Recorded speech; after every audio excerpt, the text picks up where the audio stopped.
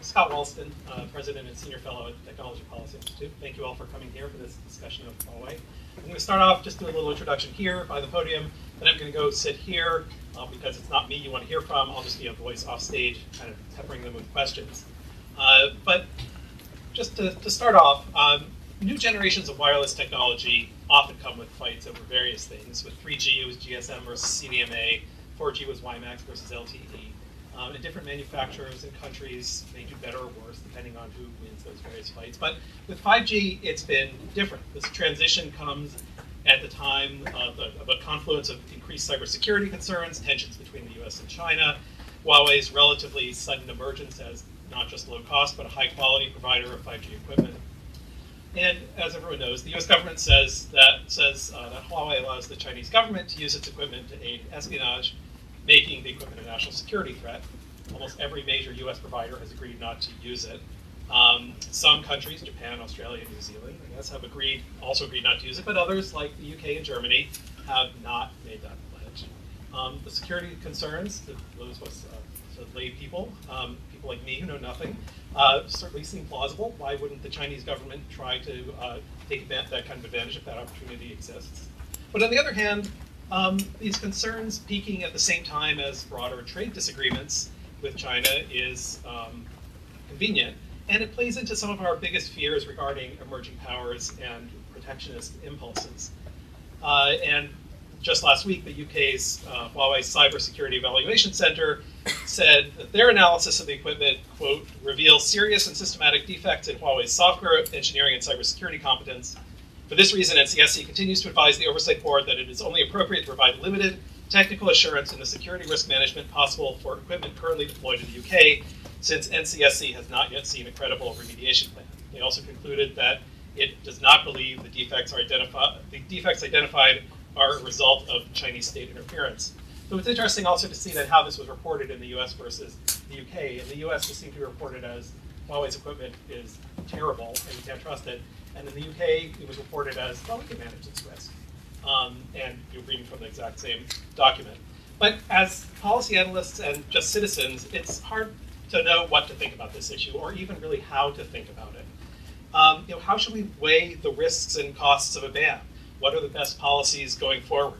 Is there anything the government or companies can tell us to shed more light on the truth? And that is what we're going to discuss today.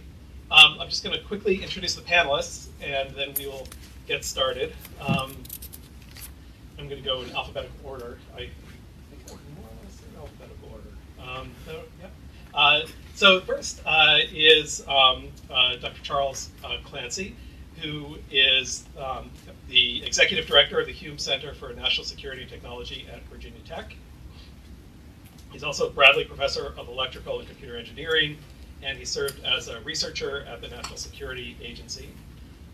We have Eric Geller, who's the cybersecurity reporter from Politico, and his beat includes cyber policymaking at OMB and the National Security Council, American cyber diplomacy efforts at the State Department, cybercrime prosecutions at the Justice Department, and digital security research at the Commerce Department. Then we have Jamil Jafar, who is Executive Director of the National Security Institute and Director of the National Security Law and Policy Program at the Antonin Scalia Law School at George Mason University. He is also Vice President for Strategy and Business Development at IronNet Cybersecurity. And then we have Sam Sachs, who is a Cybersecurity Policy and China Digital Economy Fellow at the New America Foundation. Her research focuses on emerging information and communication technology policies globally, particularly China. She leads New America's Digit China Data Governance Project, which includes looking at China's data regime in global comparative context as debates about data policy unfold in Europe, the US, and across Asia. And she leads New America's New York Cybersecurity and Digital Economy Roundtable Series, bringing together experts to discuss cyber and tech policy issues.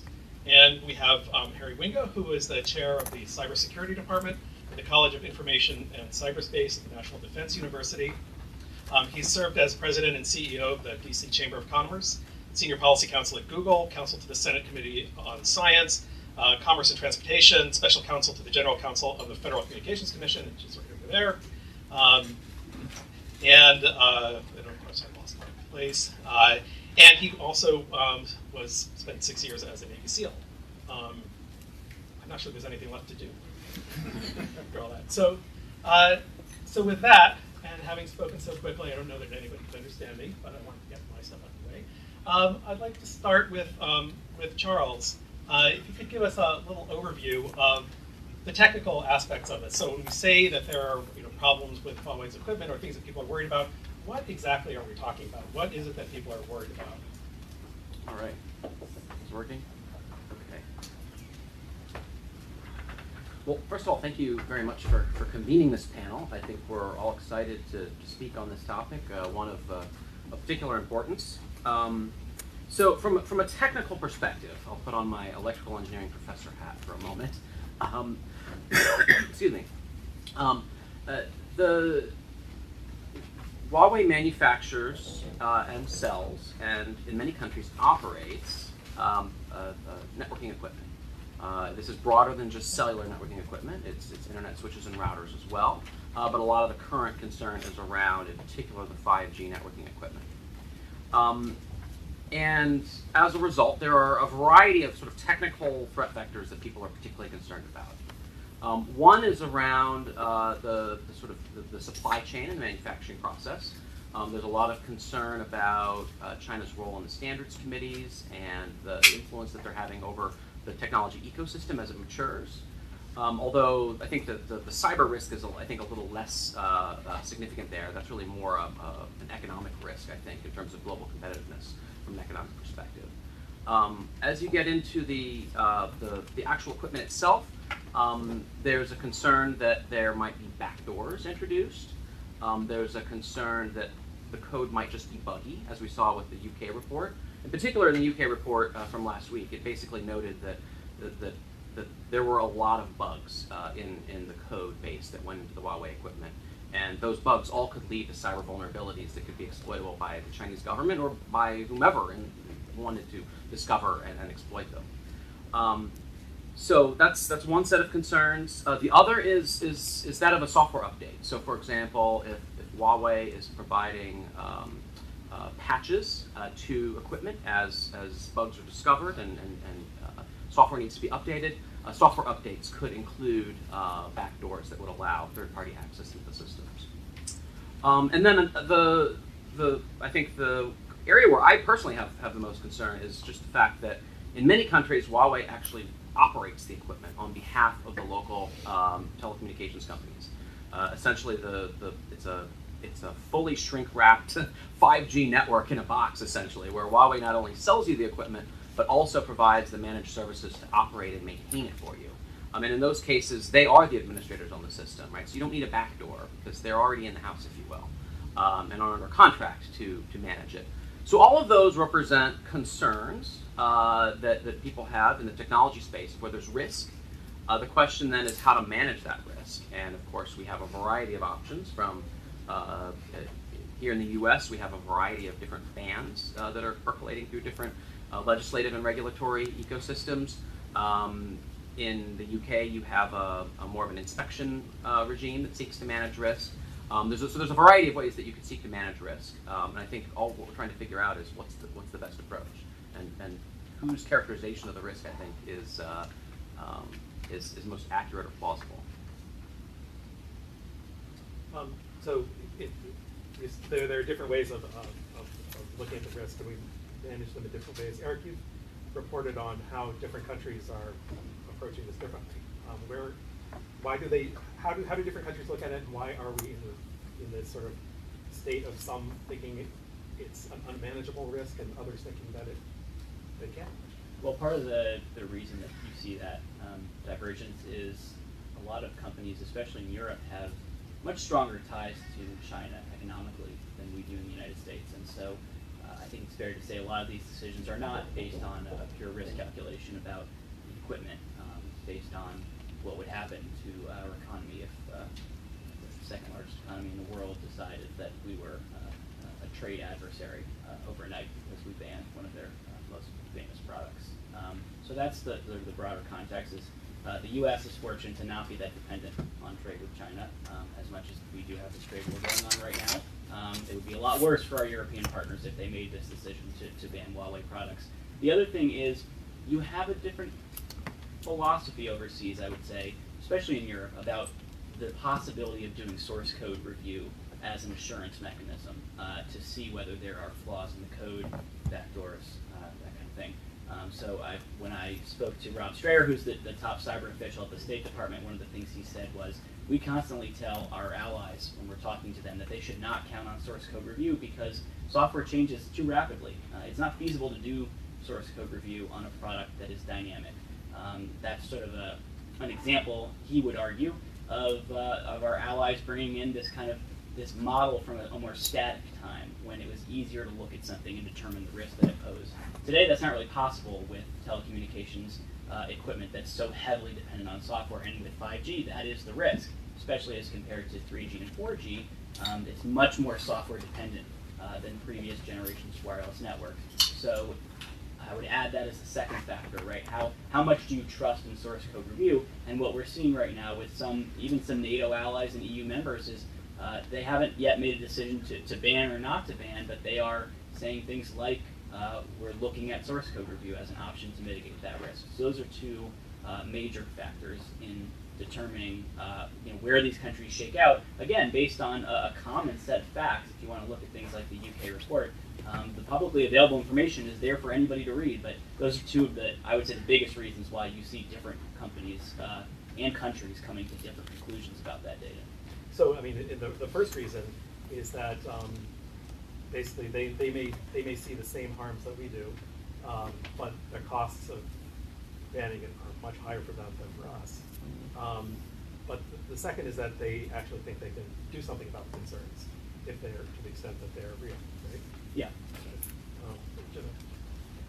Yeah, no, I mean, I think obviously we face a real challenge here with this particular company. And it's not just Huawei, it's ZTE, it's other companies in this space who are market dominators globally. In part, they're market dominators because they benefit from all sorts of benefits from the Chinese government: low interest loans, a research and development base that was largely stolen, right? That wasn't developed domestically. There's a reason why a Huawei router looks a lot like a Cisco router. It's because it largely is a Cisco router. And so, and then there are all sorts of other things going on. We saw recently the reports about Huawei and ZTE and their efforts to evade U.S. sanctions on Iran, and the outcomes of that.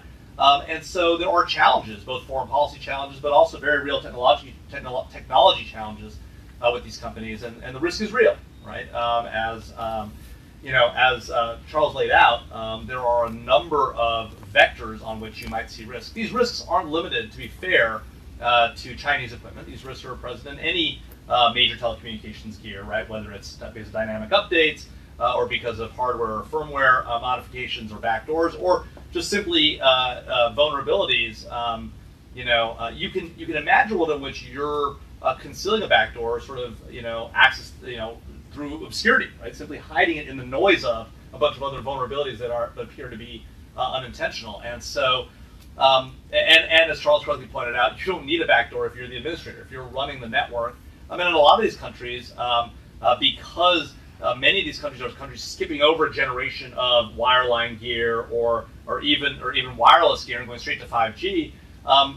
They don't have the technological capability at home to even deliver the services, and so buying it as sort of as was described as a network in a box is a very appealing thing, particularly when it comes at a low cost. And in part for China, this is also an economic advantage, right? Being able to get these capabilities in place allows you to leverage that for future sales of other services and gear down the road. And so it's both a economic development move, it's a strategic move, and it's a potential intelligence collection capability. And so for all those reasons, right, it is very hard for the U.S. government and allied governments to stomach adopting these into the core of their networks. At the same time, you have the situation in the UK, where British Telecom has deployed Huawei gear at parts of their network. Perhaps there's a debate about how that went down and where that happened.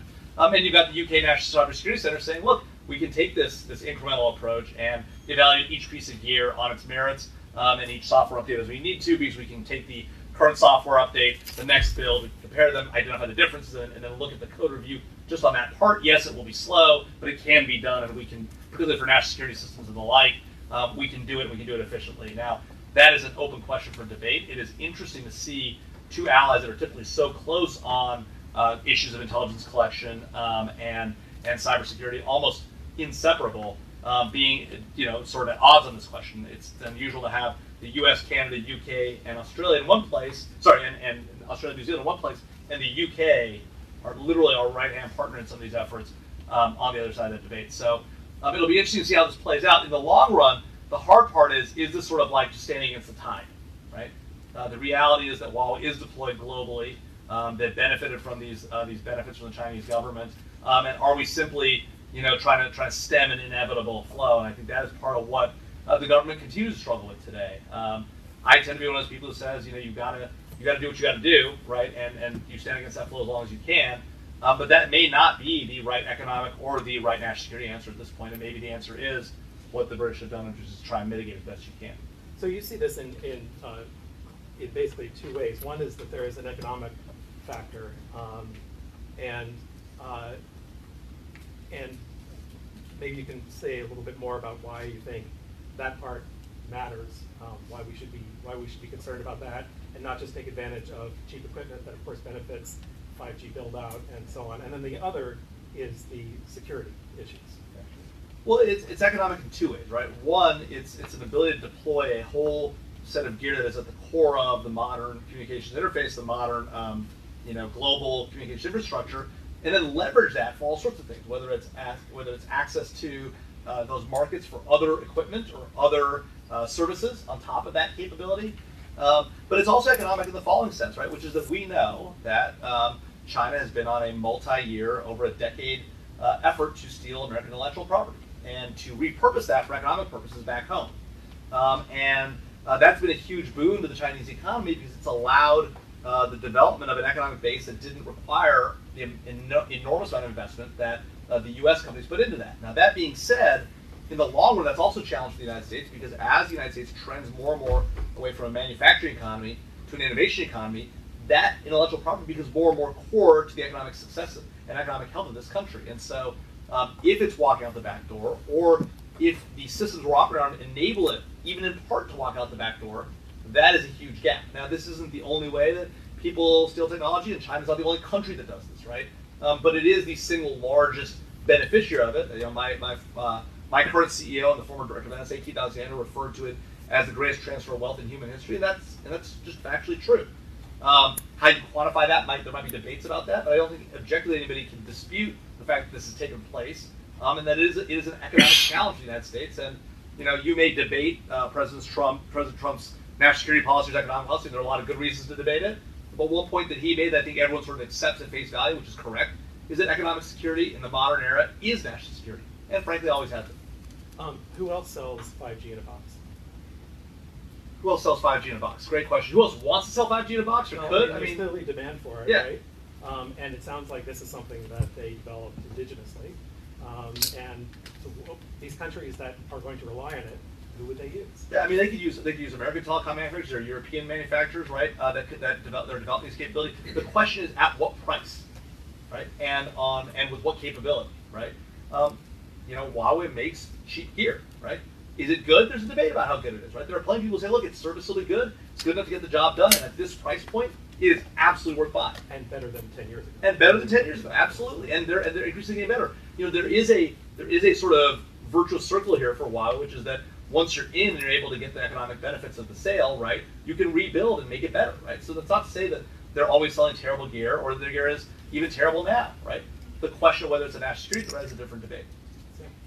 Just briefly to answer the question about who else does this, I think there's also an issue in just the overall health of this sector, right? So the fact that you have Huawei, ZTE, and then two financially weak options in Nokia and Ericsson, and that's what you've got, and that's its own kind of source, that's its own issue. And so I recently got back from the UK where I was with the National Cybersecurity Center, and one of the arguments that they were said is, look, you don't want to have a duopoly where you eliminate Huawei and then you're just left with Nokia and Ericsson. But then the pushback is, if you accept the premise that Huawei is a bad actor, isn't it better to eliminate a bad actor and have two rather than a bad actor and two mediocre players? So I think this gets at a larger sort of systemic issue, which is the health of this overall industry. But what I want to talk about, so I specialize in Chinese tech and cyber policy and spend a lot of time looking at the relationship between Chinese companies, the Chinese government. We talk a lot about what would Huawei be implored to do by the Chinese government. And here I think it's important to distinguish between two risks. One, as Dr. Clancy mentioned, is backdoors. And the other is a hypothetical future war scenario or a crisis. So my view, and I would love to hear thoughts of the other panelists on this, is that the likelihood of having an intentional vulnerability universally deployed in the equipment is, at this moment, is very small. Because if it were found, it would be found out, and it would be extremely damaging to Huawei's corporate reputation at a time where it must have global markets outside of China, and so it would undermine trust in that. The issue that I'm more concerned about, rather than a sort of universal backdoor in the equipment, and we should say at this point there is no public and potentially even no classified evidence to support that. What does worry me is this hypothetical situation of what Huawei would be implored to do by the Chinese government. So here you get into a lot of debates, and I've heard, there's mentions of, China has a suite of laws that would require Huawei to assist the intelligence, the security services, from the national intelligence law, the cybersecurity law, the counterterrorism law, the list goes on. I do think it's interesting, though, that the narrative shifts a lot. So a lot of the times people say, China's not a country that has rule of law, but then now we're like combing these laws to find the smoking gun of what Huawei would be compelled to do. So the reality is the Communist Party of China uses law selectively as instruments as it sees fit. So I don't think we're going to find an answer per se in these laws. The other thing is that the security obligations in the laws are actually quite vague. And to that extent, I think that sometimes, and my team at New America, we sort of talk about this like a sort of Rorschach test, in that if you want to see a threat and a reason to be concerned, you will find it. And if not, you won't. And this is why when we look out internationally at the UK and Australia and the US, what we're likely to find is a spectrum of approaches because of this sort of Rorschach test mentality, right? So depending on your risk threshold, if you want to find, the national intelligence law is extremely broad in terms of requiring all, and it actually says all Chinese organizations and citizens would be required to support a national intelligence investigation, right? And there are echoes of this in the cybersecurity law. There's, Huawei's lawyers will tell you, wait a second, the cybersecurity law only talks about network operators, and Huawei's not a network operator. And I would push back and say, yeah, but that term really has no definition, right? So it's, what is your tolerance for risk given this sort of Rorschach test of factors? And I would argue that in a crisis situation, that's where the risk becomes more significant. As we're talking about now and what exists in that equipment, it becomes impossible to determine what is buggy code, what is an intentional vulnerability that can be exploited. And here I think we have to look at what does Huawei as a commercial company needing to succeed in global markets have in its interests? And I'd say right now it's not in its interests to use those vulnerabilities, but maybe that could change in another scenario. Just want to jump in. Harry Wingo, National Defense University. Just have to underscore, these are just my personal observations. I'm not representing the Department of Defense on this. But I would say this is an age-old issue. You have great power competition. We're in the middle of it. And if you consider what did electricity mean, what did radio for communications mean, if you consider Detroit in the context of how that set the United States up to have a different outcome in World War II than they would have had if you did not have that industrial capacity. So we've touched on some very important issues, but I think one thing to cover is where 5G fits in the bigger role of economies, not just for individual nation states. Those are great power competitors. We happen to be focusing on the United States and China, But if you consider what does this mean for artificial intelligence, what does it mean for the advance of cloud? And I would say Sam rightly brought up Ericsson and Nokia, but if you consider where they were in previous iterations of wireless as it was progressing, and they had their day. It just happens that for 4G, the United States set itself up for LTE. I worked at the FCC before, Senate Commerce Committee, and I've also been at Google, but I have a perspective from being in the Navy previously. But all of this, think of dual use. Think of the consideration that the national power that will be there, and the stakes are in the trillions. If you look at the various ways that this new technology can be used, I think the bigger picture is at some point, yes, there are good reasons to do the initial, yes, we don't want this on our networks. That's clear, but I think the bigger picture is at some point, the best argument against a cold north wind is an overcoat. The best argument against a deluge that could drown you is to learn how to swim. And here's an interesting point on the policy side. If you look at, there's a Defense Innovation Board draft piece that came out very recently that talks about what happens when you consider where the United States is going with respect to the part of the spectrum, and that's important. So who here has heard of the issue of sub-6? Sub-6, so gigahertz. If you look at the band that's lower down, 6 gigahertz, it's able to penetrate buildings, it has further range, you don't have to put as much equipment out in the network.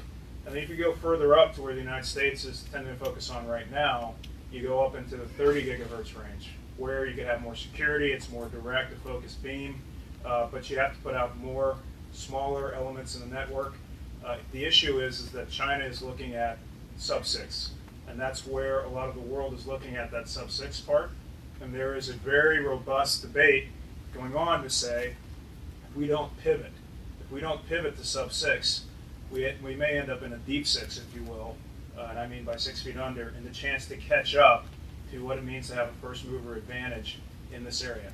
It's a complicated issue, and I think we'll get to cover some more points, but the bigger thing is to consider the global supply chain and where we will be if we are able to expand our view, look at how we might share or make it easier for U.S. companies and also our allies to get into the ecosystem and not just cede the field to a very important part of the spectrum and that basis upon which this technology will be deployed. And before I end this first initial just thoughts on this, I would say there's a concept. I'm at the National Defense University, we're right here in town in Fort McNair. I'm at the College of Information and Cyberspace. And our chancellor, Tom Wingfield, has a way of thinking of the challenges that come here. Think, if you will, of a 3 concentric circles, a Venn diagram, if you will. At the outer edge, consider the laws of physics, or what's possible. That's technology. Whatever we know how to do, and there's technology involved with spectrum and microelectronics, but that's out here. Inside of that nests the law, and it varies for different nation states. China has their laws, we have our laws. And so the United States, and nested within what's possible, you have the law circle, if you will, and that's what's permissible.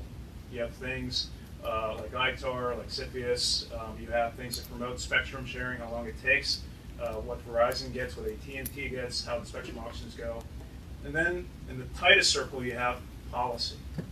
And we could be flexible on policy, but that has to go through a lot of different things. And if you consider the federal policy that's necessary, and how we have to agree at the national level to address the challenges like the sub-6 issue that I just mentioned, China is in a very different place than we are, and that goes to how we do innovation, how we do acquisition.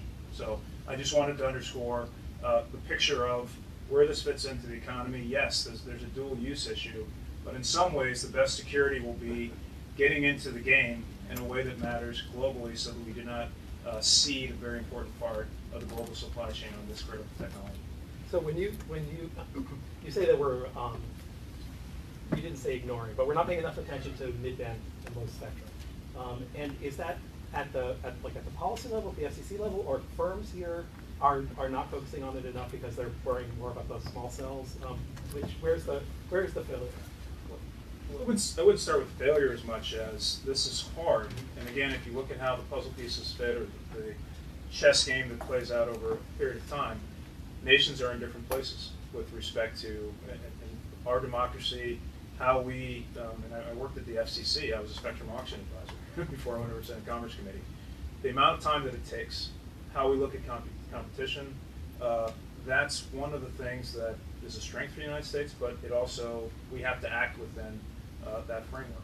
If you look at China, and if you look at Xi and his roadmap to 2025, and Belt and Road and their ambitions for how this is going to apply, and then some of the restrictions that they have facing them are not the same at all. And then if you look at the rest of the players around the globe, South Korea is making a run for this. You've got Japan, and then you have the Western nations, but the rest of the world, which way are they going to go? And considering where the United States has been on technology for that 4G sweet spot, I wouldn't say as much as ignoring, but as much as we may have to wake up to how some of the choices that we've made are playing out in the near term, because the first mover advantage on this is absolutely important.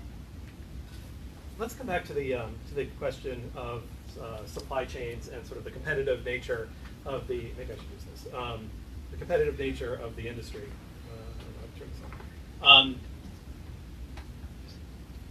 So, if there are only two other major players, Nokia and Ericsson, and they're not particularly strong. It seems like there are several effects of not having Huawei. One is that prices will go up because there are fewer suppliers. There'll be less competition. Those two companies might be subject to less competitive pressure to innovate. And you talked about AI as well. So China's market is obviously much bigger than ours, and if they're also serving Africa and other countries, that makes their markets even bigger, which gives them more, training data sets for AI. Does this risk leaving us even further behind?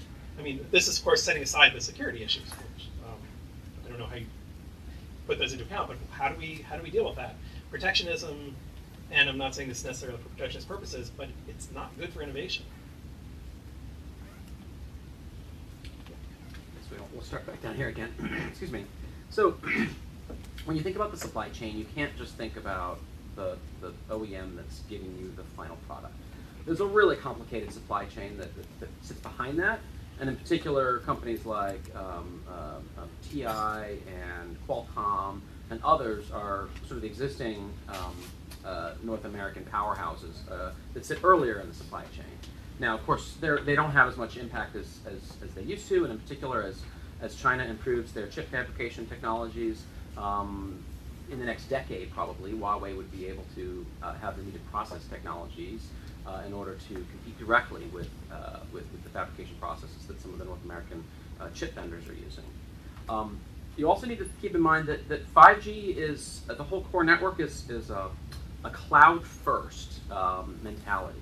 So they redesigned all of the core network services. So instead of being telecom equipment that is rack-mounted in a data room, it's just apps essentially that live in the cloud, and that makes it very elastic, and the ability to do all kinds of load balancing and move it around inside of a cloud environment. And so to a certain extent, the skills needed to really get involved in the 5G supply chain is not it's not as heavy a lift. It's not all hardware, right? So to the extent that Silicon Valley is really good at pumping out software startup companies, I think there's some interesting opportunities there for them to be able to get more involved in that ecosystem. So yeah, there's like I said, there's a lot of focus on the final end of this. But of course, we saw just last year with ZTE when there was the embargo on their use of Qualcomm. Right, that was 40% of their handsets were using that chipset. So in terms of creating a fourth option, if you will, or bolstering the options that we have, it's a little bit squishier than that because it's a much more complicated and dynamic ecosystem, I think. So I think you're saying that barriers to entry are not as high as we might think they are. So in terms of the time it takes to actually build a piece of code that does function X, the barriers are lower. Now, on the other hand, you've got about a decade of technology innovation that happens before XG, whatever, before 6G comes out, right? So behind that is R&D that leads to intellectual property, that leads to best practices and use cases that leads to standards, that leads to products, that leads to deployments. So what we've seen, particularly with China's impact in the standards community, they've been able to ensure that they have a much bigger piece of that royalties stack than they have in the past, which gives them an economic advantage, and it also gives them more control over the intellectual property licensing needed to join that ecosystem. Just wanted to add on to something that Charles mentioned. For example, I mentioned the focus that China has, and it's in the so-called sub-6 part of the spectrum that's relevant, and there's a difference when you're there. One of the recommendations of the preliminary or the draft Defense Innovation Board report was to look at Qualcomm and say they have a portion of the spectrum that they could go after, that if we were to pivot and have a focus, so you have some installed base already, you have the ability to start competing and get in there in that part, as well as the millimeter wave portion of the spectrum. As far as AI goes, why would that matter for 5G? One of the key points on this type of technology, you consider what you can do with your phone now.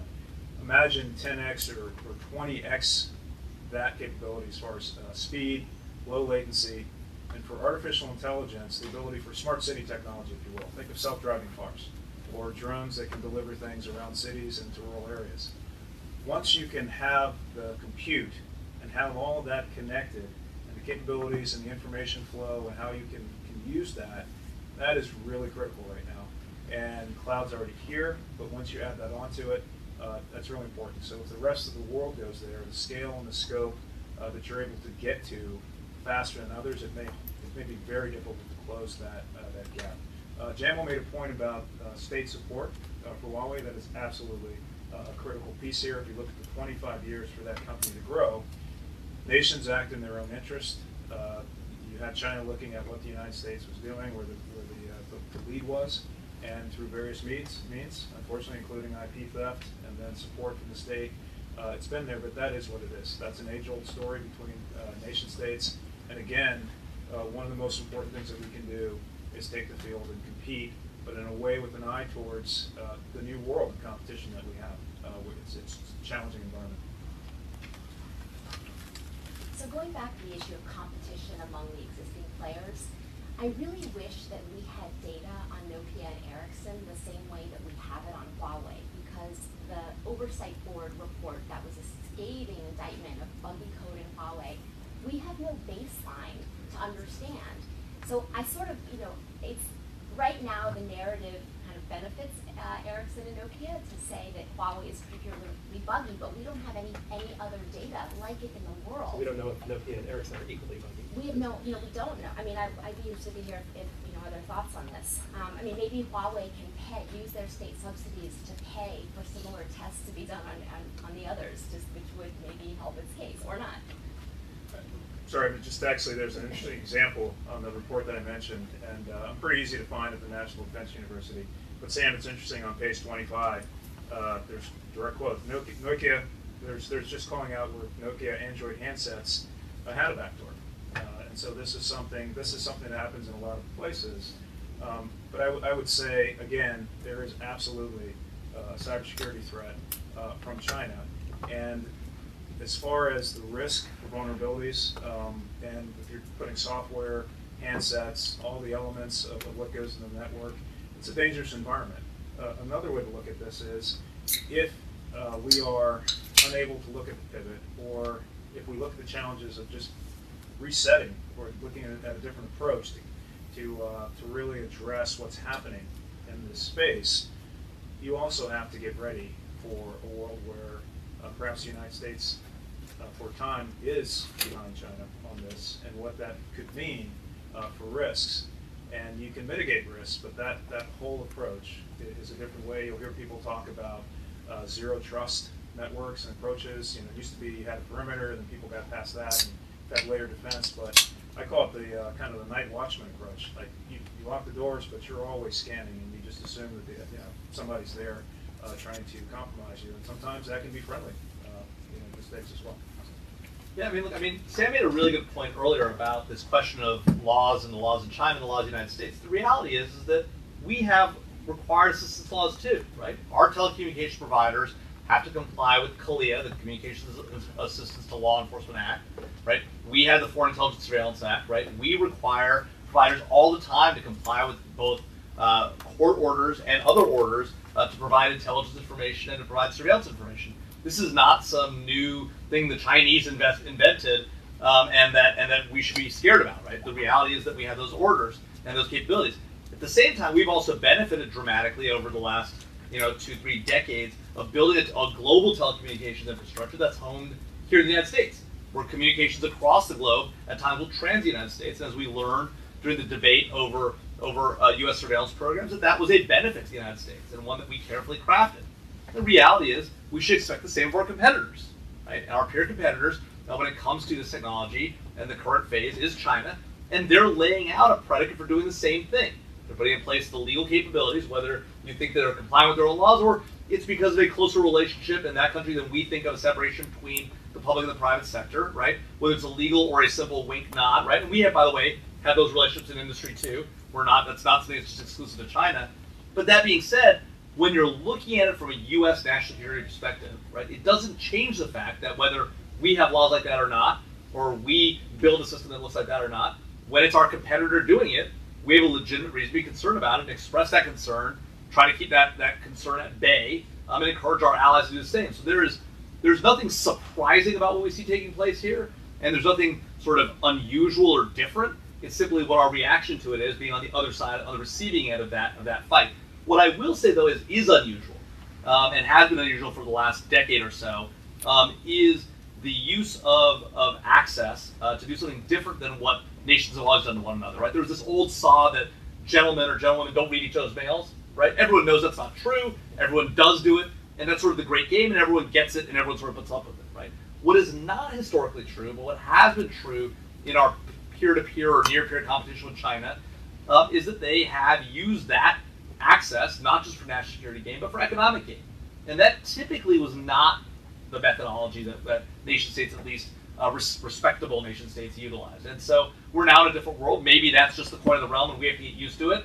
But the U.S. isn't playing that game today, at least not as far as we know.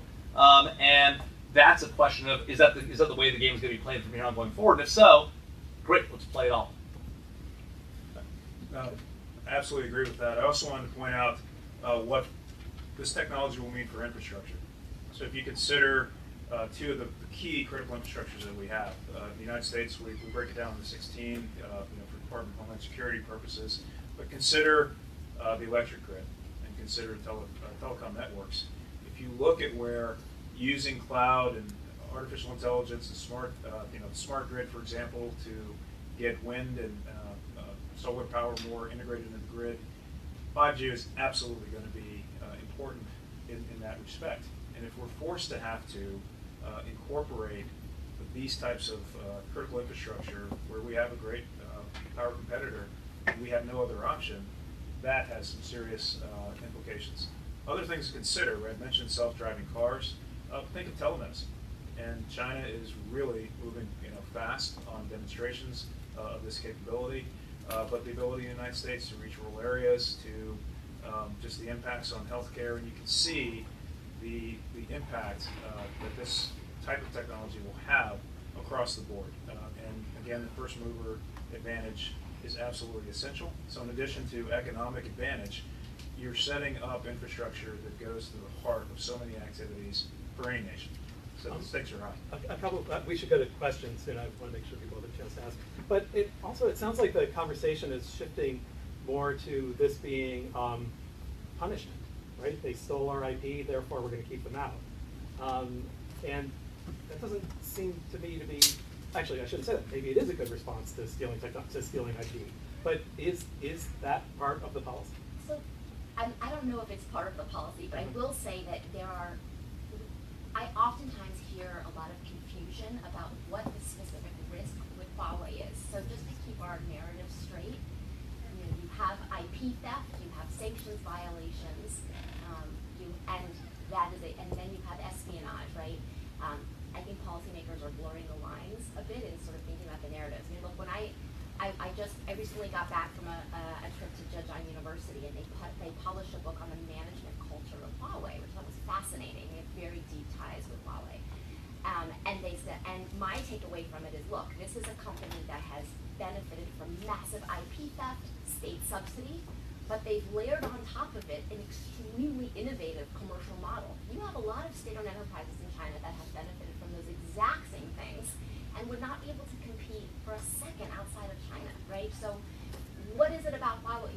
So you can't just think of, I think it's like a hybrid of commercial innovation, IP theft, and subsidy all rolled into one ball at a moment where there is an existential crisis in the US about technological leadership and the relationship between China and the United States. And I think that is also a factor fueling a lot of the discussion. Right, and it seems like, then it's the US that will really suffer the harms from not allowing that innovation in. So I want to actually highlight two other second and third order consequences. Well, there are two other, when we talk about sort of what are the second and third order consequences that just need to be considered as part of this conversation of what a ban does or doesn't entail.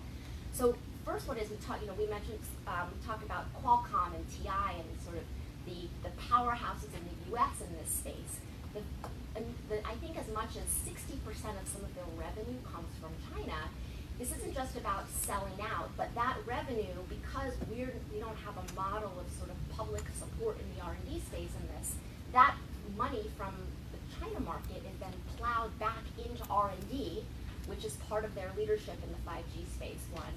We also haven't talked about the trade-offs in terms of rural connectivity, and Dr. Clancy and I, the first time we met was on a congressional hearing last May, House Energy and Commerce Committee, and one of the key questions that was on the table was this FCC proposal that would deny carriers in rural areas access to federal subsidies if they use Huawei or ZTE in their network. And there is a real trade-off involved with cutting off connectivity in these areas where it's not economical to do it. So just to throw that into the mix of factors that have to be weighed. I would also say, the rural thing is interesting to me because one of the points that was brought up at that hearing and that I know that Congress is very interested in and DoD is very interested in is you have a lot of military bases in rural areas. And if the only way they can get connected to the Pentagon and to other bases is through telecommunications infrastructure that is vulnerable to Chinese interference, that's a non-starter for them. And so I think you're going to see in the future lawmakers, especially in districts that have those bases, getting a lot more interested in this issue if the Pentagon says the next time we do base realignment and closure, we're going to close down or relocate bases whose only internet comes from a Huawei-based network. That's when members of Congress get interested. I'm so glad you said that, Eric. If you consider the origins of the internet, back to ARPANET or DARPA when FENSURF and Paul Kahn and those protocols, but how critical that was. Had implications for command and control at the national level for absolutely the most important things ever. And look where AT&T, Ma Bell, and where that was in our nation's national security. This is, if you go over to the military side of things, my perspective, this is signal. This is command and control. I mentioned the dual use part. That's what makes it tough. And so this is so new, and China is, they are moving so fast in this area. It would be a different issue if this was like Linux or you had open architectures and there was a different field. But even there, one of the most important changes is where the military is with respect to its ability to come to field, how it relies on commercial technologies and industry, and to not have a U.S. equivalent across the board and to have to rely so much on a great power competitor like China. That's the heart of it. That's even more direct than saying it's punishment. It's just reality. And I think just one point on what Harry said there, which is, part of the challenge with Huawei and ZTE is they're a black box, right? We had congressional hearings. We had them come and testify. This is back in 2011, 2012, right? And almost no information was provided. You look at the House Intel Committee's report back in 2012. They refused to provide basic information about how their company works, how it's organized, what its responsibilities to the government are, the relations between the government infrastructure and the corporate infrastructure, and that goes all the way from governance to technology, right?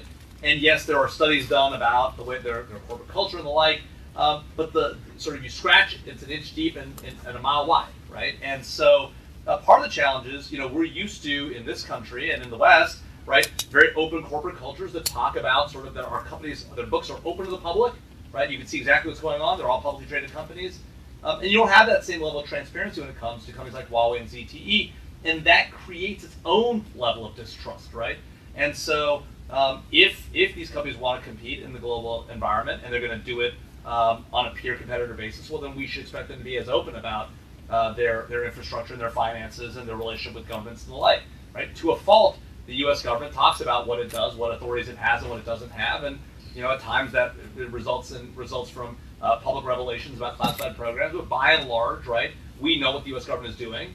We know what companies have to do to comply with those orders. Not always, to be clear. I'm not suggesting it's universally transparent, but it's not unusual to expect that we would demand that of other companies if we're going to let them into our core infrastructure. Do you think their approach has changed at all since 2011 and 2012, or is it? Certainly that they've become more open and more willing to talk about it. That being said, are we at the point where they're like a publicly traded company in the United States? Absolutely not. And is part of that in response to this pressure that's been put on them? Absolutely. And so does that mean let off the pressure, right? I think maybe not, right? And I'm not convinced by this sort of, well, we're going to lose a massive amount of innovation if we keep this at bay. I do think, I'm more convinced by the argument, it's like saying it's a tie, than I am by if you're going to lose massive innovation if you don't take this technology. And I think we've got the most innovative economy in the world today. That continues to be true even as we see intellectual property being stolen, and as we see it being repurposed. We still continue to innovate rapidly. Will we always hold that advantage? The answer is probably no. We already see that gap eroding dramatically. But the question becomes, right, is it about technological innovation, is it about national security, or is it a balance between the two? And if it's a balance, it's not crazy to say we're willing to trade some for the national security benefit. We should take some questions. Oh,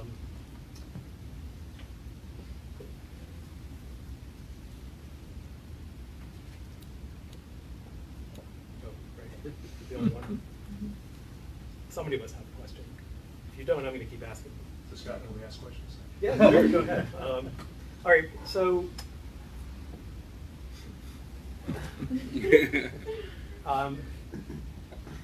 as the technology is developing, so it's cloud-based, and they're mostly apps, so it's moving more and more towards software rather than hardware. So it seems like that it's going to have two effects. One is that, like you said, entry is easier because the good coders, and it might be more. It facilitates Silicon Valley style innovation, perhaps. But it also seems like these problems we're talking about are much worse because it's more things that you have to check. It's harder, the more different types of software to check. Is there a long-term solution to this kind of problem? So yes, as the supply chains get more complex, the software gets more complex. I mean, in general, the complexity level in 5G is an order of magnitude greater than 4G because of all of the new capability it seeks to deliver as part of particularly phase 2 of 5G. So just an interesting example from some of the fallout of the UK report, there was an analysis done looking at OpenSSL. So OpenSSL is a library that provides cryptographic functions. And it gained visibility a few years ago when a massive bug was found in it, the Heartbleed bug that allowed the recovery of private keys remotely from a system. And if you look at the Huawei system, again, there's this whole question of how you do source code review. One of the other issues in there was what's known as binary equivalence. So even if you have the source code, knowing that source code is the actual binary code that's on the system right now is pretty much impossible. But if there was a study that was done on those binaries, and they found like 4 different versions of OpenSSL had been compiled into the code on the Huawei system. One of which was old enough that it actually was vulnerable to some of these the Heartbleed bug in particular. All right, so this just gives you a view of how complicated the software supply chains are. These software supply chains are coming from open source products, from commercially available licensed code, to software that's developed in-house. And being able to verify and check all of that is extremely difficult. So, I mean, companies have challenges doing that on their own products. And for example, when DoD has a program where they want to see a higher level of vetting and verification of that code, it can triple or quadruple the cost of that software development effort because of all, and the time, right? Because of all the additional layers that are on top of that. So I guess my concern is that if here in the U.S. we focused on trying to, we wouldn't be competitive in cost or schedule if we had tried to apply a greater level of software engineering rigor to that than others. And certainly we've seen time and time again that open source isn't necessarily the solution to the needed transparency that prevents the bugs, because again, we keep finding major vulnerabilities in open source software. So again, I don't know if that answers your question, but I'm just trying to get at how the complexity and the software focus still creates is a whole set of challenges, maybe a slightly different set of challenges, but still creates a lot of complexity that it's not clear the best way to address. Just one point on complexity. Great points. Again, consider self-driving cars as an example. Something we're really pushing forward, and not just in cities, but trucks, and what that means for commerce and our way of life. And the chipsets, the way that service will interact with this type of system. Wow. And that's just one example. Telemedicine is another. And I think the details are hard, the attack surfaces that open up. But again, the most important thing is to make sure that we set sail as well. And this is an age-old story. If you peel back, there's been examples of this type of challenge in competition on technology throughout history. But we have to remember the impact of the laws, and maybe even more importantly, how nimble we are in policies. And we have to make sure that we're not holding ourselves back from being nimble enough to take the field as well. Good afternoon. My name is Peter Fatelnik. I'm working for the European Union delegation. I'm not sure if that is working. Imagine, so the question for the panel would be, imagine your country and maybe a set of other countries would stop using the equipment of a certain manufacturer. Can you play through the scenario? How would that world look like? What would that mean for the international telecom operators, which are global companies in many cases? What would that mean in terms of security? How would networks look differently?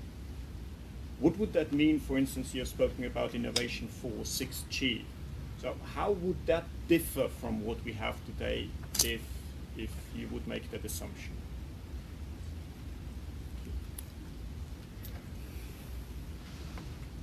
Peter, I'll jump in. I think that's an excellent question. And one thing that makes it so difficult is we're watching this play out in front of us as we speak. So that's part of the challenge.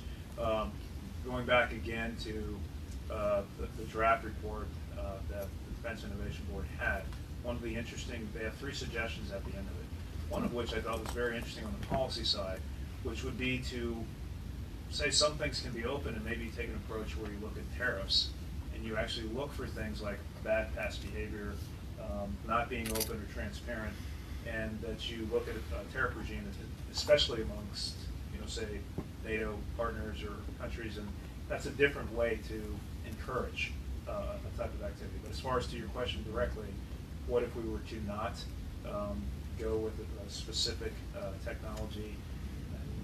I think you have to distinguish again the dual use aspect of all of this. That's what makes it so tough, right? You have, with the United States and with China, the decision of what 5G means, as far as with national security on that aspect, and that's hard to unpack. So as far as how it will play out, we haven't seen yet how this will be globally as we move forward even faster. But China is starting to deploy this. They've made hundreds of billions of dollars of investment, and I think all of this, we're gonna know more in a couple of months on this issue as far as where your question's going than we know now. But I'm sorry, that doesn't exactly answer what the EU is on this right now. But I'm curious, what's the how do you think this plays out in the short term? It's true. I also forgot my crystal ball at home, so. I would add to that we could be in an environment where third-party countries are in a position of choosing between Chinese and non-Chinese vendors. And to some extent, a lot of extent, that from a pure segregation perspective is going to be impossible in many ways when you think about having to connect with networks that are supplied by Huawei, and the standard setting process where potentially as many as 25% of 5G standards could be sort of coming out of Huawei or the Chinese telecom companies. So if that's to the extent that that type of segregation is even possible, but I do think that we are looking at an environment where you could have a choice between Chinese and non-Chinese vendors, and you get into this bifurcation issue. So just a quick comment on what it would look like here in the U.S. First, I'll note that Huawei has an extremely small market share here in the U.S. So a ban at this point would not have a significant impact on Verizon and AT&T in particular, because they already have their 5G roadmaps that are built around Nokia and Ericsson equipment. I think we do have, there is, of course, the FCC rulemaking ongoing around use of universal service fund subsidies. So the issue here is that many rural carriers need subsidies to afford the capital investment of deploying a new generation of technology. The Universal Service Fund is money that's set aside at the FCC specifically to help subsidize those carriers. And there's a rulemaking underway right now that would ban Huawei and ZTE products there. And so many rural carriers have basically indicated that without those subsidies, they wouldn't have the needed capital to deploy 5G. Right? So you might see a slower 5G deployment just because of higher costs in rural areas. In terms of so yeah, I think that's the other thing I want to highlight is this Defense Innovation Board report has been mentioned a couple times. I just want to provide a little bit of context on sort of some of what the Pentagon's been working on for the last several months. There are 4 different panels at the Pentagon that have been doing studies on 5G. The Defense Innovation Board just released their recommendations 6 days ago, and you can find them online. Just Google Defense Innovation Board 5G study, and they have their set of recommendations there. And we've talked some about the different recommendations that are part of that. The Defense Science Board is going to be releasing their study soon, which from what I understand has a lot more detail and some more provocative proposals around what we might do. The Defense Business Board is also working on a study. Not quite sure when theirs is going to be complete, but it's supposed to be done soon-ish. And then all 3 of those studies roll into the Defense Policy Board study, which is supposed to be released in June, which will integrate and synthesize all this into what should be an overall strategy, at least on the defense side of 5G. So I thought that might be helpful context, given it's the Defense Innovation Board study's come up a couple times. I guess one last thing on the segregation of the markets. I mean, it's not something that is all that unusual, right? As Charles pointed out today, we have a segregated system, right? Certain Western countries simply don't adopt Huawei gear, right? Most notably the United States and Australia, but it's not, and the rest of the world does. And so we have that scenario today, and we're putting people to that test at some level, right? There's been discussions of not sharing intelligence if people are using Huawei gear. I tend to think those are overblown and probably not realistic. But those conversations are being had for this very reason. At the same time, it's not like this is the first industry in which we've talked about segregated hardware, right? Our defense industry buys American, predominantly, right? Now, that fades away when you start going down deeper into the supply chain. You start talking about chipsets. You start talking about trusted foundries. You start getting a very murky area where some of the same problems you were talking about with software apply to the hardware scenario too. So our supply chains may have significant problems anyhow. But the idea that countries or allies in a given marketplace don't buy from segregated marketplaces and it works just fine. It doesn't destroy innovation. It doesn't create a marketplace that's unable to interoperate.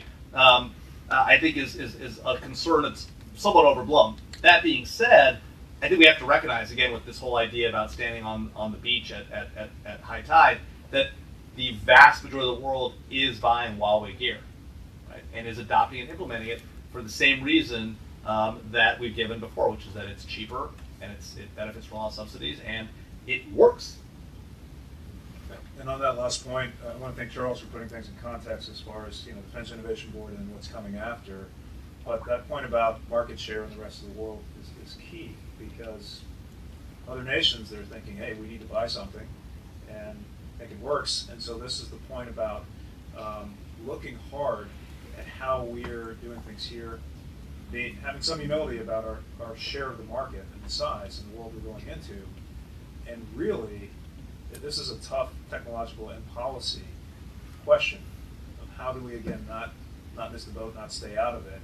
And it's not easy to design that. So, and the stakes, again, they're so important because of the role that information plays, or at least the technology that allows information in this world of cyberspace. And this is one of the, not all critical infrastructures are created equally. And if you look at telecom, it is dual use to the biggest degree. It matters absolutely for economics, but it is the stuff that wars are fought with as well. I'm sorry.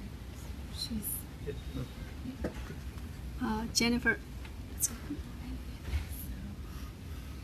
Jennifer Zheng from the Epoch Times. My first question is, despite the U.S. government is repeatedly warning against Huawei's, risk of security, I understand in the past World Conference or was some sort of Barcelona, Huawei was still able to get contract, I think, from 6-8 countries. So my question is, why the repeated warning from the U.S. government has not stopped Huawei from gaining its momentum?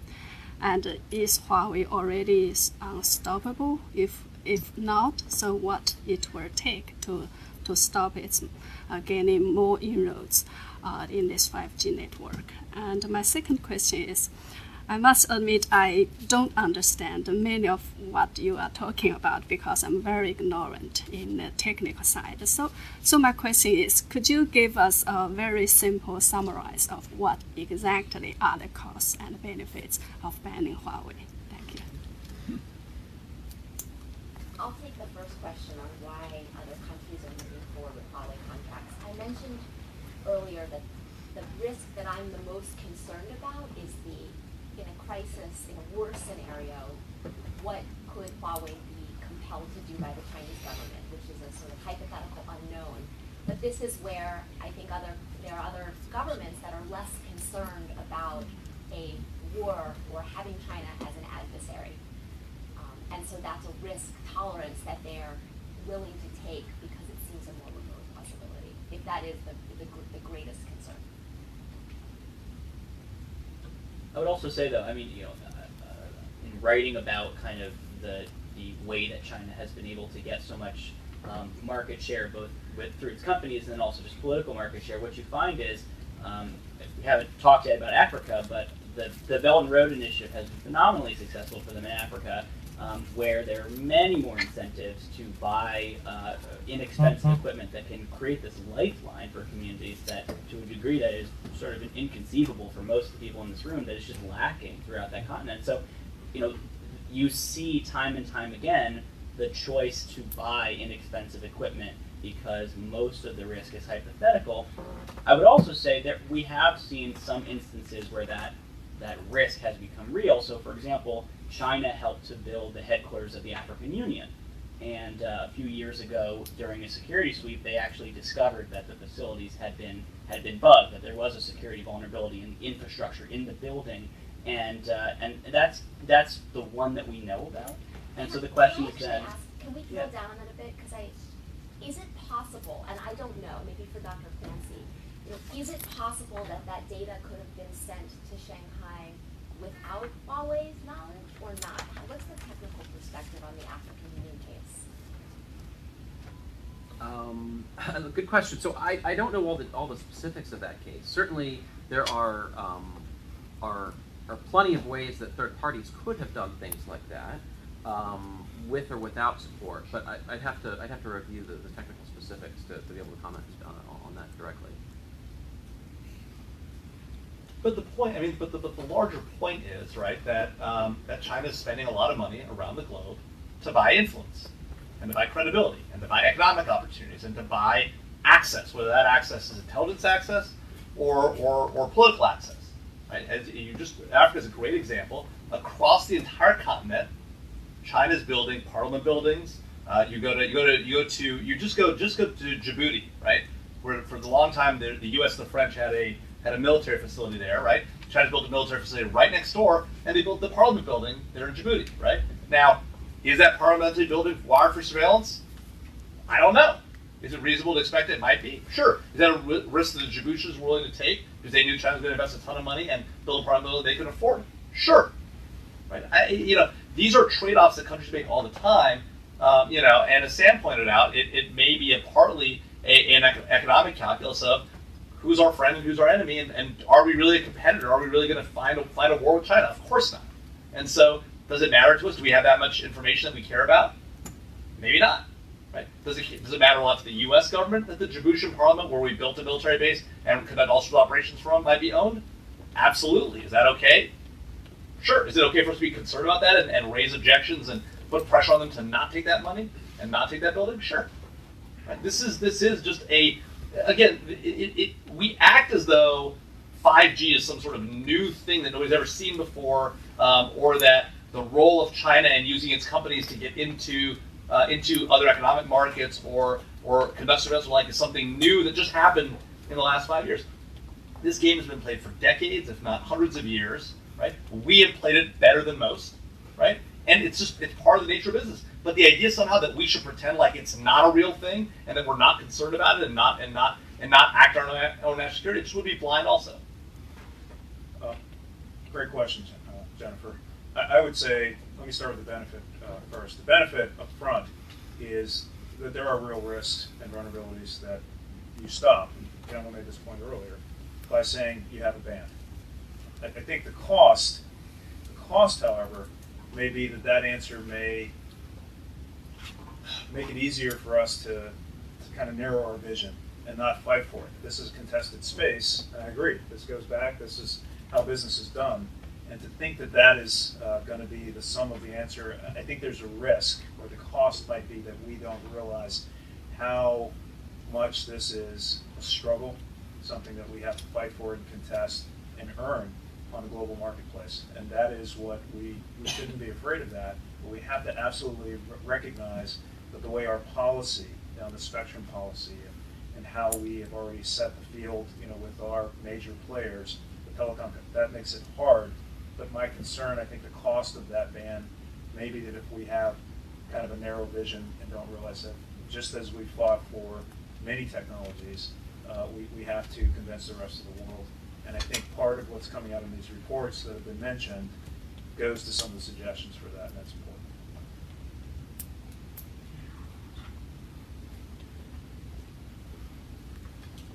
I'll just throw out an interesting anecdote along the lines of some of the comments so far. I think an interesting case study would be looking at Iraq. So when the U.S. invaded, we pretty much destroyed the majority of the telecom infrastructure, to the extent that there was telecom infrastructure there.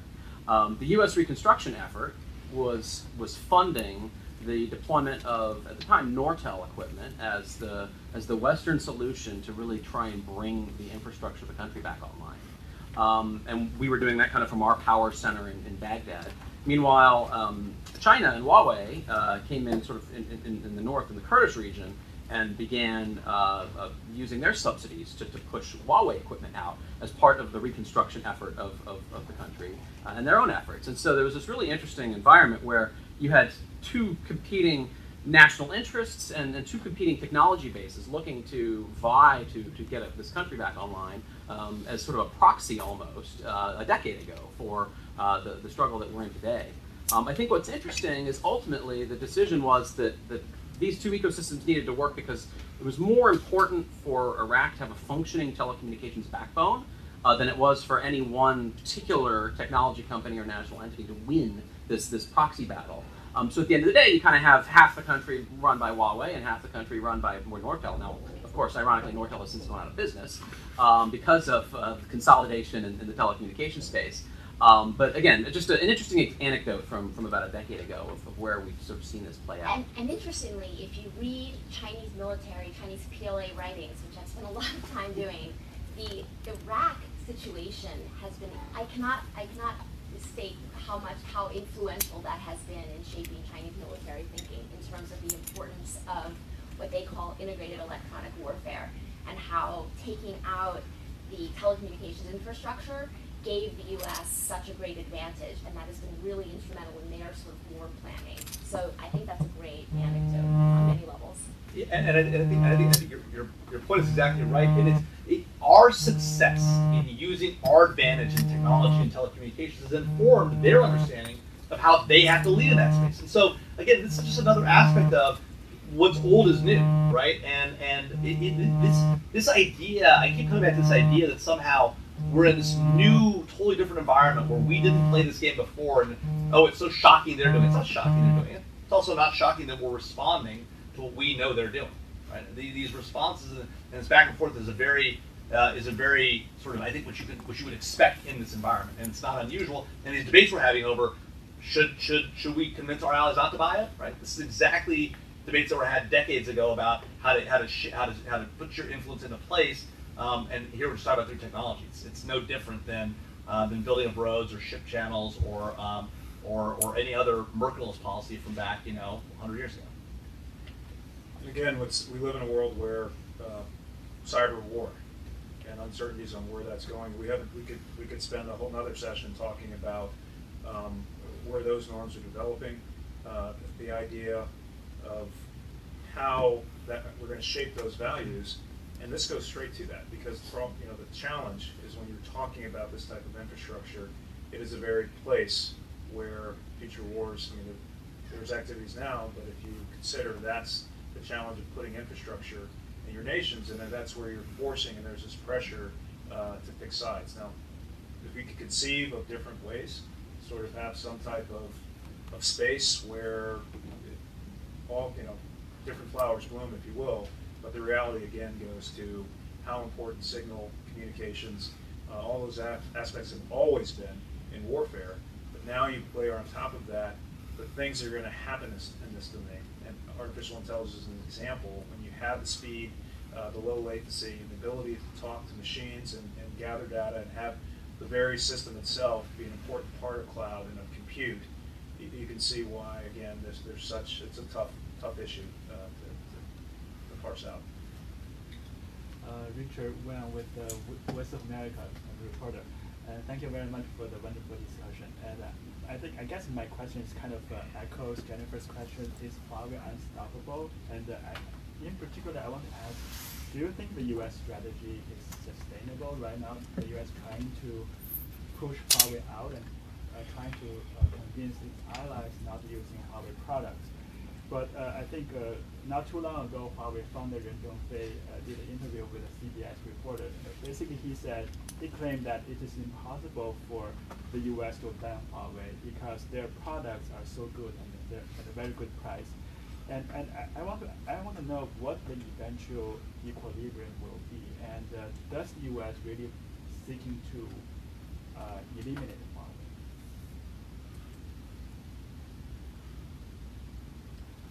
I guess my perspective would be that I think in 5G in particular, the ship has sailed to a certain extent, right? We have 3 vendors, and it's going to be a tug of war between Nokia, Ericsson, and Huawei for control of market share in 5G. I think where there's opportunity is really around 6G, right? As I mentioned earlier, these technologies take you've got a decade to create a new generation of cellular technology, and as 5G is getting deployed, now people are beginning to set their sights on, well, what is 6G? So I think if the U.S. is looking to have a disruptive strategy, it needs to bring new vendors to the market. We need more OEMs, and the U.S. needs to kind of get back in the game with 6G by showing national leadership and by launching large-scale federally funded research and development programs. Those are the sorts of conversations that are beginning to happen, but they're not quite mature yet, I would say. just maybe think of something. Great point. I agree with that. I think we've mentioned AI a couple times, but what hasn't been mentioned is how AI can actually go towards things like 6G, or even in the sharing that'll be required. That'll be required now. How can that change the approach? If you look at all the spectrum that's out there, and if you look at where the United States is, and the military is in a portion of that lower band, and you could have a different type of deployment. Should turn this off. So you have a different type of deployment that's happening. Yeah, there it is. So the technology, I agree that's interesting to look at, but again, I would also say that how important this issue is in the near term, it's critical. Maybe a different way to look at this also is all the good that can be done with the deployment period. And my point again about having both nations are going to try to convince the world about the importance of this. We're having a national security discussion, and that's the hard part is this has implications for national security, and that's why there's this huge concern that's there.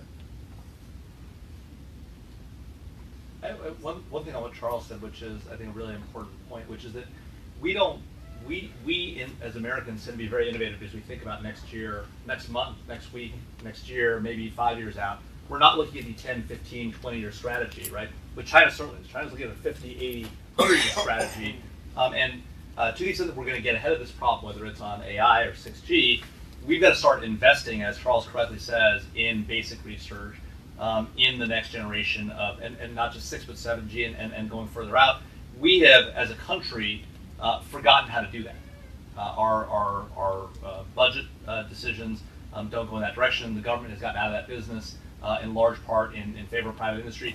And private industry has a motivation to make money tomorrow and next year, and not worry so much about 5 years, because we'll have to innovate out of that. And so I think there really is an important point to make, particularly in this town and to Congress, which is that it's one thing to talk about banning Huawei, it's one thing to talk about banning Kaspersky, but if you're not investing in the long-term future for this country, whether it's with STEM education, which Harry's written a lot and talked a lot about, right, or the investments in basic research that Charles was talking about, right, we're not going to end up surviving this. And it's just a matter of being swamped in the long run. If you're going to get ahead of this, you've got to play the long game, and we're not good at playing the long game. So I absolutely agree with that. In history, it has many examples. I'm a Navy person. One of the oldest had to do with the struggle between Xerxes and the Greeks. And there was Strategos, Themistocles, who convinced his nation to build a new type of warship. Persians who were on their way had a certain type. The Greeks took the field. It changed everything, the course of history.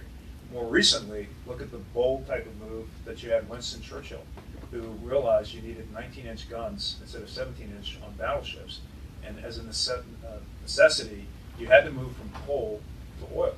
You didn't even have oil in place, in the Mideast at that point. But it was such a big investment in the future, and it changed everything.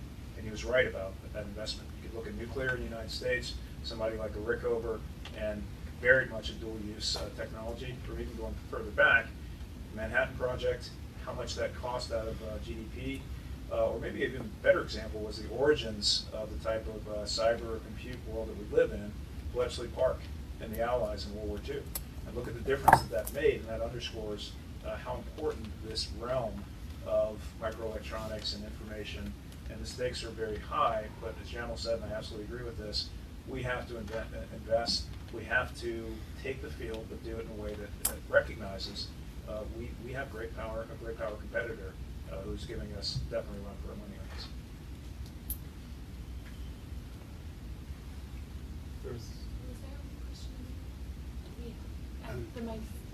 Okay. Hi, my name is Jens. I work at the German Embassy. Thank you for being here. It's really very helpful. Could you talk a little bit about mitigation? You said at some point it's not possible to check your network, but what can we do inside a certain network? Also, given the situation that some allies, and you mentioned Europeans, will not completely skip Huawei. We will deal with some Huawei non-networks. Can we work on mitigation? Can we concentrate and focus on critical infrastructure, for example?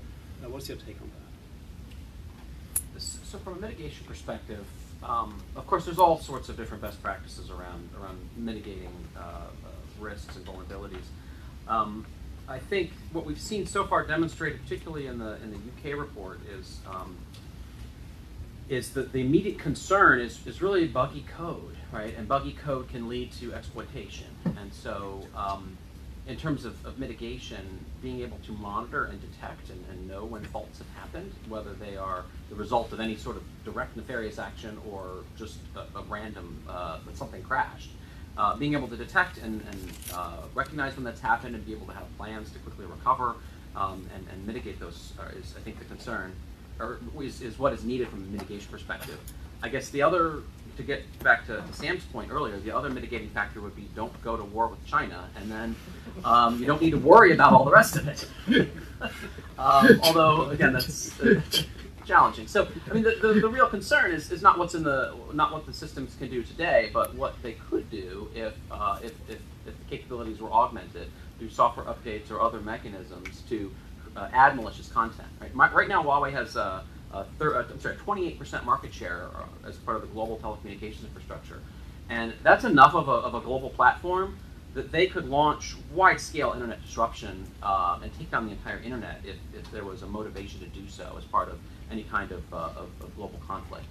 And that banning future growth, I mean, they already have enough of the internet to be able to do things of that nature. Certainly we see a few times a year where Chinese telcos accidentally hijack large segments of the internet to demonstrate their ability to reroute the core traffic flows of the internet. So again, they're already sufficiently connected in many of these cases that if we're in a warfare scenario, I'm skeptical that there's any mitigation that would be feasible, just given the global presence. So I don't know, that's not a very positive outlook. I should also say, despite what I said about Iraq and electronic integrated network warfare that the PLA are sort of planning for, I think we also have to get away from just this sort of DoD narrative of looking at the issue. And China also does not want to go to war with us. I hear oftentimes a lot of discussion of China's intentions, China's doing this, but China's not monolithic. And when I look at the private sector in China, and I think a lot of people go, oh, there is no private sector in China, it's all the government. That's actually not true. And I would argue that even, Huawei aside, I mean, companies like Alibaba and Tencent are probably more powerful than many government ministries, and in fact have oftentimes butt heads with their own government because their ambitions in many ways can be undermined by Beijing. And so let's just keep that in mind, that this is not a monolithic entity that we're talking about. I'd say you also have just the type of cyber security mitigation efforts that are out there and are current now, state of the art. You could look at things like segmentation. You could look at the zero trust approach that I mentioned. And you'll see this with some of the very large U.S. players in this space. I worked at Google for a couple of years. I know that Beyond Corp is an example of an effort that they have. You can find that. It's Beyond CORP, and I think that's, we've got research things out there.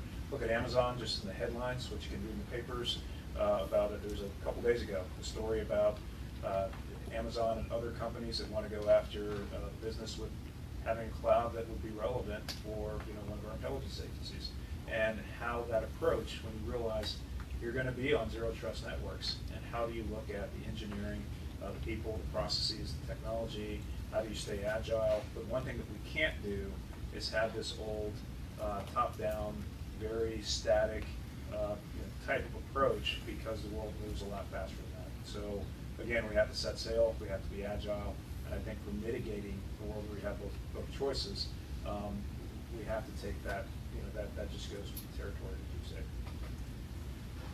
All right, one more question, and then you've got to wrap. And I'll speak up loudly, thanks. So I'm Richard Spearman, I'm the Group Corporate Security Director for Vodafone. I'm visiting the US, in fact, for these sorts of conversations. So this afternoon's conversation has been really, really interesting.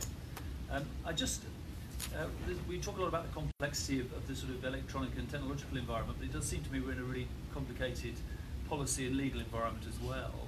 And I do think, I worry as much about our ability to do that at speed and bringing in the right, the right speakers and the right expertise, because technology, and I'm a historian, so I'm definitely not a technologist, although I'm spending a lot of time with my technology colleagues. But how do we get this grouping together, and how do we actually bring policymakers into a space where they're able to, in that agile and necessary and far-sighted way, start to make the policies that we need. The other thing I'd just say to Sam's point, I mean, I think the industry itself, I'm not going to talk about Vodafone here particularly, but the industry, the sector as itself is under a lot of challenges at the moment. So the whole business around what governments want from the sector is it can be overwhelming in terms of they want money for spectrum, they want universal service obligations, they want you to reach the remotest farm by next Friday, they want to even out the economic benefits of technology by making sure we get it everywhere, they want investment in fibre, they want increased investment in cyber security. Spectrum auctions can be extremely expensive and variable in price and cause investor worries. So there's a real piece of work here too, I think, about the relationship between policymakers and providers. The last bit I'd just say is it seems to me we're in a really interesting space. We've got an opportunity here to bring sort of greater society into this debate as well, because if you think about driverless cars, telemeds, the future, everyone's got an interest in better safety in this space, and lifting up all of the supply chain to deliver that in a 5G world is going to be a challenge, whether it's Huawei or not. But great conversation. Thanks, Richard. I'm glad you said that. You just reminded me of a very important thing. We have this magic way of having this thing sort out, at least for democracies like ours. If you look at the United States and the UK, politics. And so my question, considering the United States, when does this rise to the level of election 2020 issue? When are we going to see that? Because it's that important, and I think we have to see that happen. Definitely. Another question on the policy and legal point, I'm absolutely there with you, and I would say, how do you have leaders, or how do you show leaders something so technical? And I know we're looking at things like visualization technology. Could there be a role for something like XR, if you will, virtual reality or augmented reality, in a way to conceive of very complicated multi-variable, like just things like this, that you could take somebody who's not technical whatsoever, a senator or someone, and say, hey, look at this and change this around, look at this, and have things play out. So type of collaborative modeling, if you will. And how do you get people involved with that?